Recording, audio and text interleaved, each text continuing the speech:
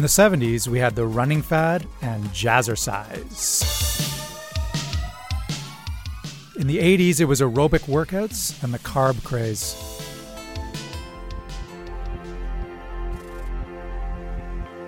But today, wellness is more than just a fad. From our anti-aging obsession to the yoga boom, the wellness industry is on track to hit the $1 trillion mark worldwide. And now, there's a growing interest in how we can use our personal data to learn what's happening inside our bodies to improve our health. This is Industry Interrupted. Industry Interrupted. Thank you to Fidelity Investments, the sponsor of this episode. We live in a time of accelerating innovation. New technology is transforming our world and the investment landscape. Ask your financial advisor about Fidelity Investments or visit fidelityinnovators.ca. Over the past few years, there's been a lot of research examining what's happening in our gut. Specifically, scientists have been examining the microbiome, the trillions of microorganisms that live inside us. What we've learned is that these tiny bugs can have a big impact on our health and even our mood. A Toronto startup called uBioDiscovery has created a kit so that you can learn about your bacterial composition from the comfort of your own home. Aly Burtch is the co-founder and managing director of uBioDiscovery. I'll let her explain how it's done. The million-dollar question. So it is a stool sample. It's not as bad as it sounds. It's really just all they really need is to sort of swap the toilet paper. It's a very small amount. You can get a ton of DNA from a very small sample. They send it in to us. They don't have to go anywhere. They don't have to actually handle it past that point, and they'll receive all of their results on our web platform about 6 weeks later. So this goes a little bit further than those books that literally illustrate what does my poo tell you? Yes, we don't care about the color or the consistency. We're really just looking at the bacteria that are in that sample.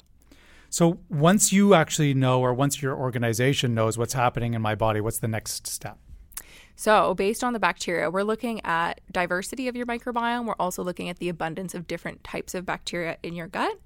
Based on that and based on all of the scientific literature that's available, we can provide recommendations for foods to incorporate into your diet.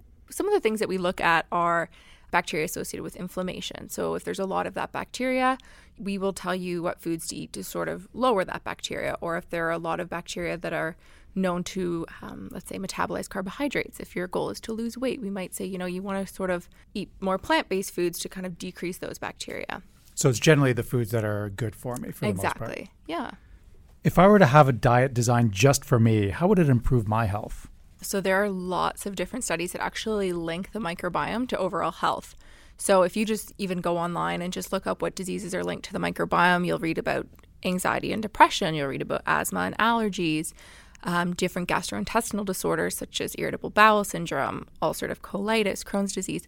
All of these conditions are rooted in your gut microbiome. So improving your gut health actually has huge implications for your overall health as well. So what about my mood then? Is there any evidence that a personalized diet can actually improve a person's mood? Well, that's a very interesting topic. There's a lot of research on that right now. I'm sure you've heard a lot about serotonin. Serotonin is a molecule that is responsible for so many different bodily functions. Regulating anxiety and depression is one of those. Researchers say about 90% is actually made and stored in your GI tract, which is really interesting. So by actually, making sure that your gut health is on track and you're really nourishing your whole GI tract, you are promoting your gut health and your mental health. So do you think it's fair to say that food is almost controlling us from the insides of our bodies? Oh, definitely. I think so.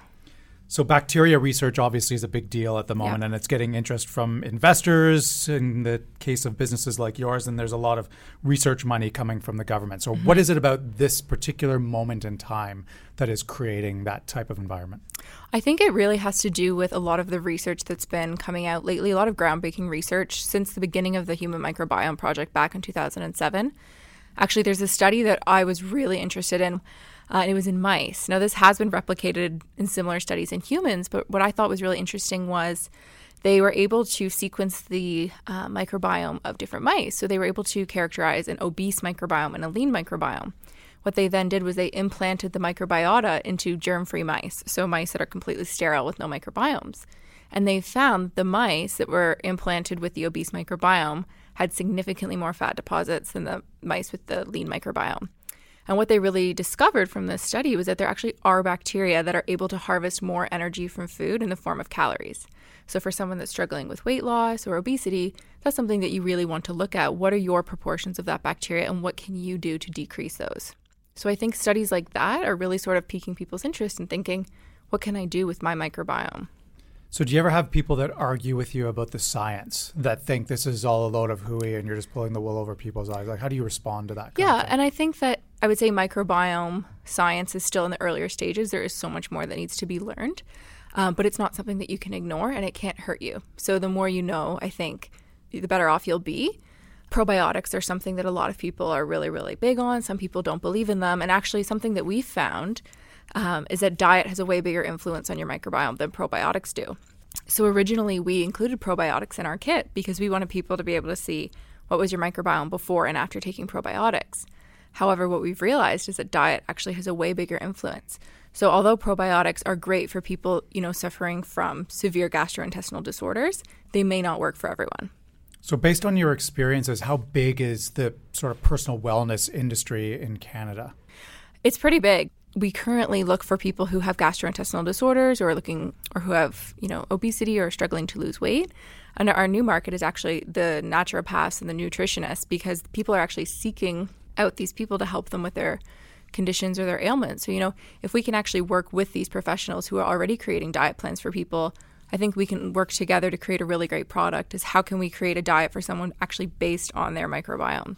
So do you think there's a lot of veracity in taking cues from the past and applying them to the science that we now have at our disposal? Yeah, I definitely think so. I mean, even if you think back to Chinese medicine and they say, everything starts in the gut, we totally believe that. And that's why our focus is really on the gut. And people who are suffering from different conditions that are linked to the microbiome, we really do think that this can be an accessory to the treatment that they're getting. So if you're seeing a gastroenterologist, even if you're seeing a therapist, let's say for depression, we think that actually looking at your gut can really be the starting point for all of these conditions. And do you think that technology is giving some validity now to the personal wellness industry? Oh, definitely. Even if I think of the technology that we use, the next generation sequencing, it's developed drastically in the past, I would say even 20 years, just the actual techniques that you can use to determine the bacteria in a sample. It's incredible. It's advancing very quickly. Okay, so then if we were to look, say, 10 or 20 years down the road, do you see this approach of personalized wellness becoming a norm for average Canadians? Absolutely. Even if you think of the human genome, so we're not looking at the genome, we're looking at the microbiome. But, they're creating now, I think it was $10,000 to sequence the human genome recently, and now they're creating the $1,000 and then the $1 human genome. So it's just getting more and more accessible to people. And I think that the less expensive it is and the more accessible, more people are just sort of going to jump on board with that. And have you used your product yourself? Absolutely. And so what have you learned about yourself? So it's really interesting because I try to do different dietary interventions all the time. So sometimes I try to eliminate certain foods or add certain foods, and I like to see how my microbiome changes in response to these changes. And you really do see it. Like, for example, if there's a couple weeks where you're eating vegetarian, you really can see it in your results. If there's a week where it was your birthday week and you ate lots of cake and lots of drinks, you really can see it in your microbiome, which is so, so cool. Okay, so that leads me to ask, what are some of the best foods I should be eating and what are some of the worst foods I could be eating? Okay, so to answer that, I think we'll start with the best. Diversity is actually my answer because there's all the research shows that diversity in your diet is actually linked to diversity in your microbiome, and that's what you want. You want a diverse microbiome. So you can be eating as much spinach as you want, and spinach is great, but you don't just want to eat spinach. You want to eat a diversity of vegetables, diversity of carbohydrates, diversity of protein, so that your body can actually learn how to process all of these different foods. In terms of the worst foods, I would say it's still probably the sugar, the processed sugars, refined carbs. What happens if you receive a sample that appears to identify a potential eating disorder? How would you respond to that? It's a really good question. I think that it would be difficult to identify just by looking at the microbiome that those results were due to an eating disorder. However, we would handle that pretty much the same as any microbiome that's out of balance. If we notice that there are certain bacteria that are higher than others, such as bacteria related to inflammation, we would recommend anti-inflammatory foods and high-fiber foods. We actually have worked with a couple different colleges and universities to develop an algorithm that will recommend a diet for someone based on their results. So it looks for a few key markers, and based on diversity is one of them, based on inflammatory markers, based on a lot of different factors, we would recommend foods. So just a very easy example would be somebody that has a lot of bacteria linked with inflammation. We would say avoid these inflammatory foods, and we would list a lot of those foods that are processed. We would say really try to increase the diversity of your foods. Add high fiber foods. We'll add a list of high fiber foods. You can take bifidobacterium probiotics because you're lacking a lot of bifidobacterium. So it's really what we notice is missing in their microbiome, and we can provide foods for them, suggest foods for them that will be able to balance their microbiome out again. Is it safe to say that bacteria is like a fingerprint unique to each of us? Yes, definitely. There are trillions of bacteria in your body. Many of those are actually in your gut. And what many people don't know is that these bacteria play fundamental role in lots of different functions in your body. Your immune function, your metabolism, your digestion, and even your mood on a day-to-day basis. Aly Burtch, thank you very much for being with us today. Thank you so much. Aly Burtch is the co-founder and managing director of uBioDiscovery in Toronto. In a moment, we'll move away from the gut and into your head, and find out how the business of cannabis is finding its way into the wellness industry. But first, a word from our sponsor. This podcast was made possible through the support of Fidelity Investments. For decades, they've been giving their clients a world of innovation by investing in companies that invent the future. Ask your financial advisor about Fidelity Investments or visit fidelityinnovators.ca.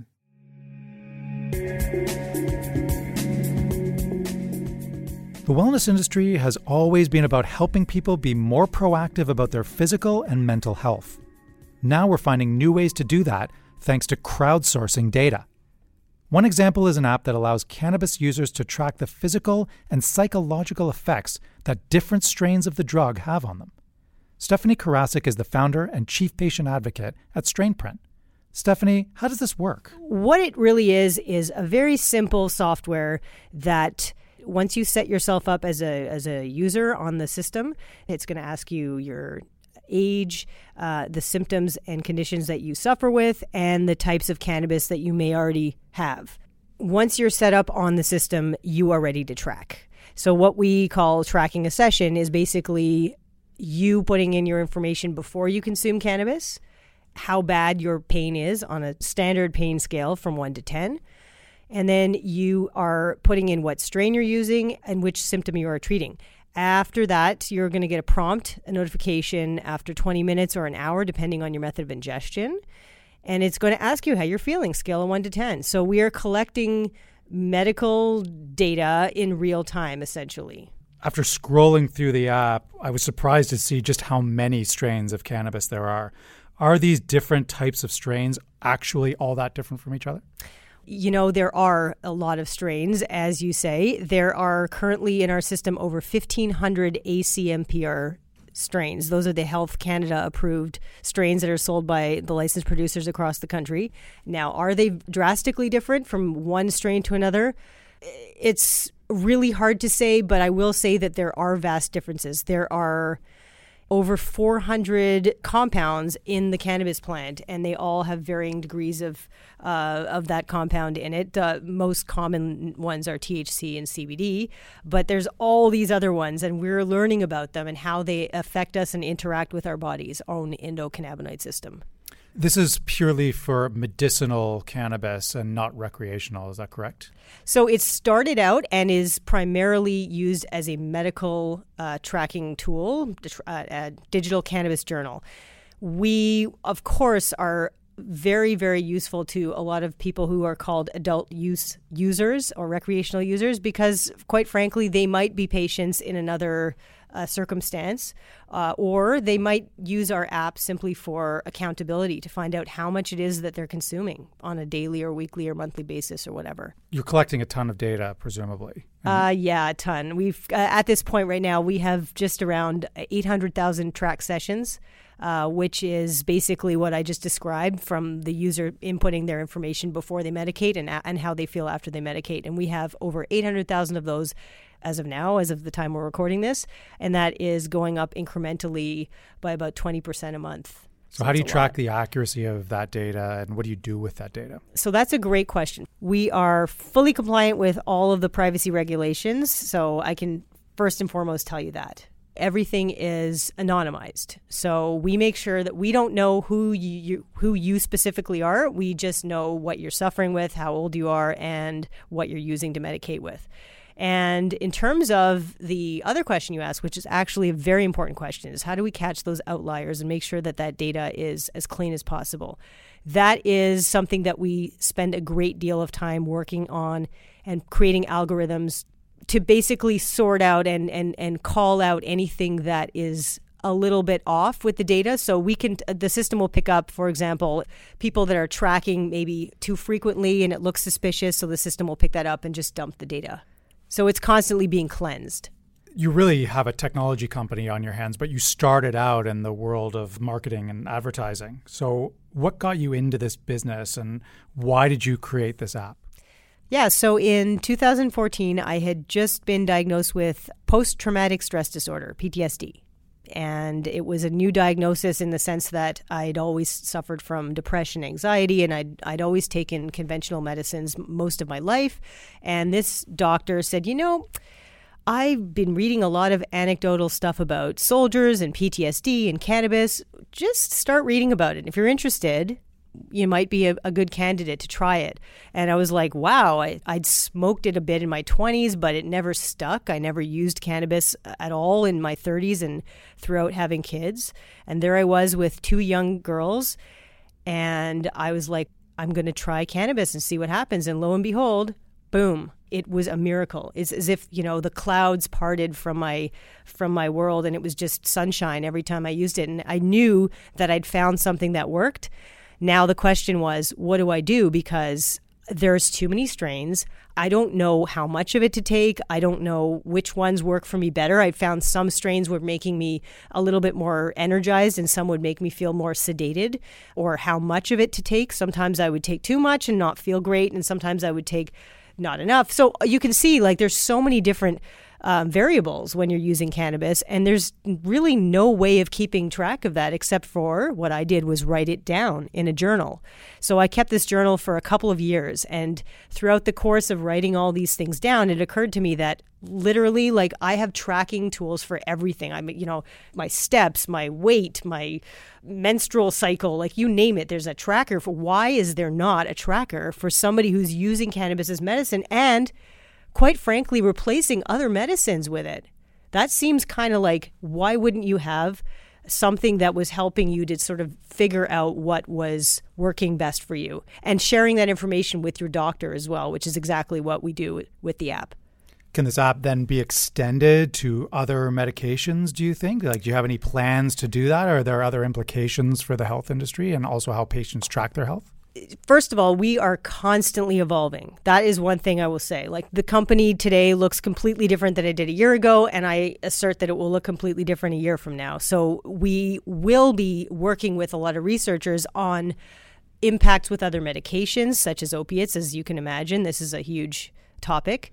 And we will be able to help study the interactions between cannabis and opiates. And those are the kinds of things we're interested in doing first and foremost before we get too far out of our realm. There's a crowdsourcing element to this as well. Absolutely. So you're using that crowdsourced information to help people make decisions around their health. So how do you see that now being applied in other areas of personal wellness?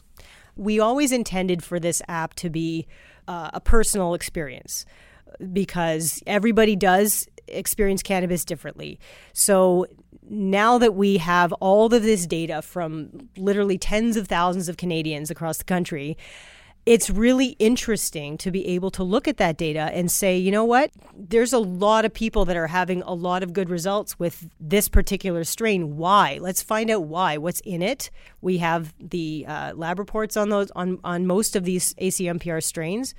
So there's a lot of value in having the masses, kind of providing data. Quite honestly, like clinical trials, as you, I'm sure, are well aware, like these things they take years, millions of dollars, and we don't have the time for that right now. We need to see what's working for people right now. Are medical researchers then interested in this? Absolutely. Do you see applications for them to help kind of streamline some of those issues that they're having? Absolutely. There are researchers and people who are interested in learning more about the science of cannabis, and we have incredible data. For anybody that sees it, when they see it, they're like, wow, we need to be sharing this with the world, not just the odd researcher here and there. We need to share this information so that we can help millions of people worldwide.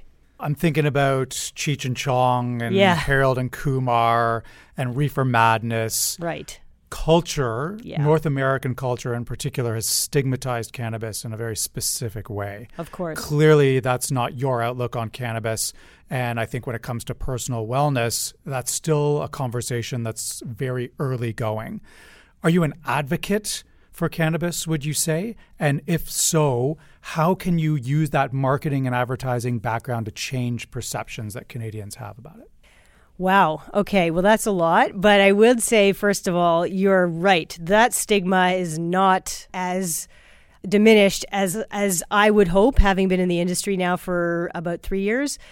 And I believe that just conversations like this with national publications such as the Globe and Mail, these are the kinds of conversations that we need to be having now, because guess what? I am the face of cannabis. I am one of millions of people worldwide that does not sit on a couch and rip from a bong or whatever these people do. I've never done that. I never likely will do that. And I have no problem with it. So if that works for you, that's great. I don't judge that. I just use it as a medicine, and I see the applications for cannabis as a medicine. I should say also that I grew up, my dad was a pharmacist.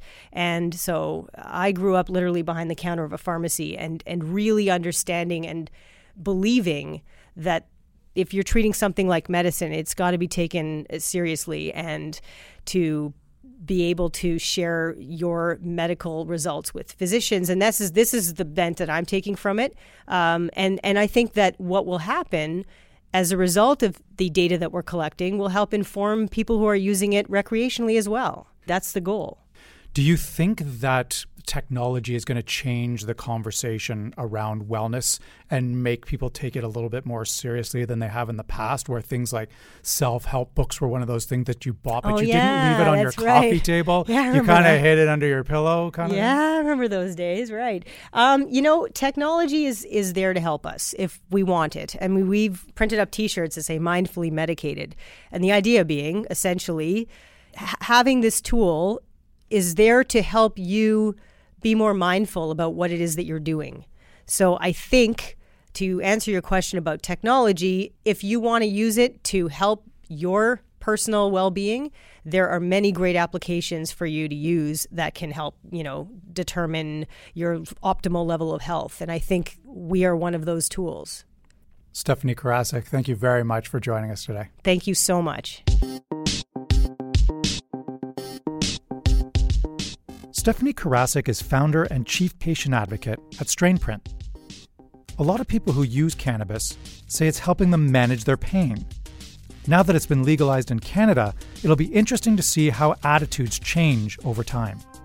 Speaking of legal, on the next episode of Industry Interrupted, we meet two Canadian lawyers who are changing the way law is practiced thanks to new technology. I think this is just the beginning of what's going to happen more broadly with the advent of AI and machine learning in the law. So it's really great news for access to justice. Thank you to Fidelity Investments, the sponsor of this episode. Industry Interrupted is produced by Laura Reguer, Anne Lang, Guy Dixon, and Stephanie Chan. If you like what you heard, you can rate and subscribe wherever you get your podcasts. Get in touch with us at podcasts@globeandmail.com. I'm Sean Stanley.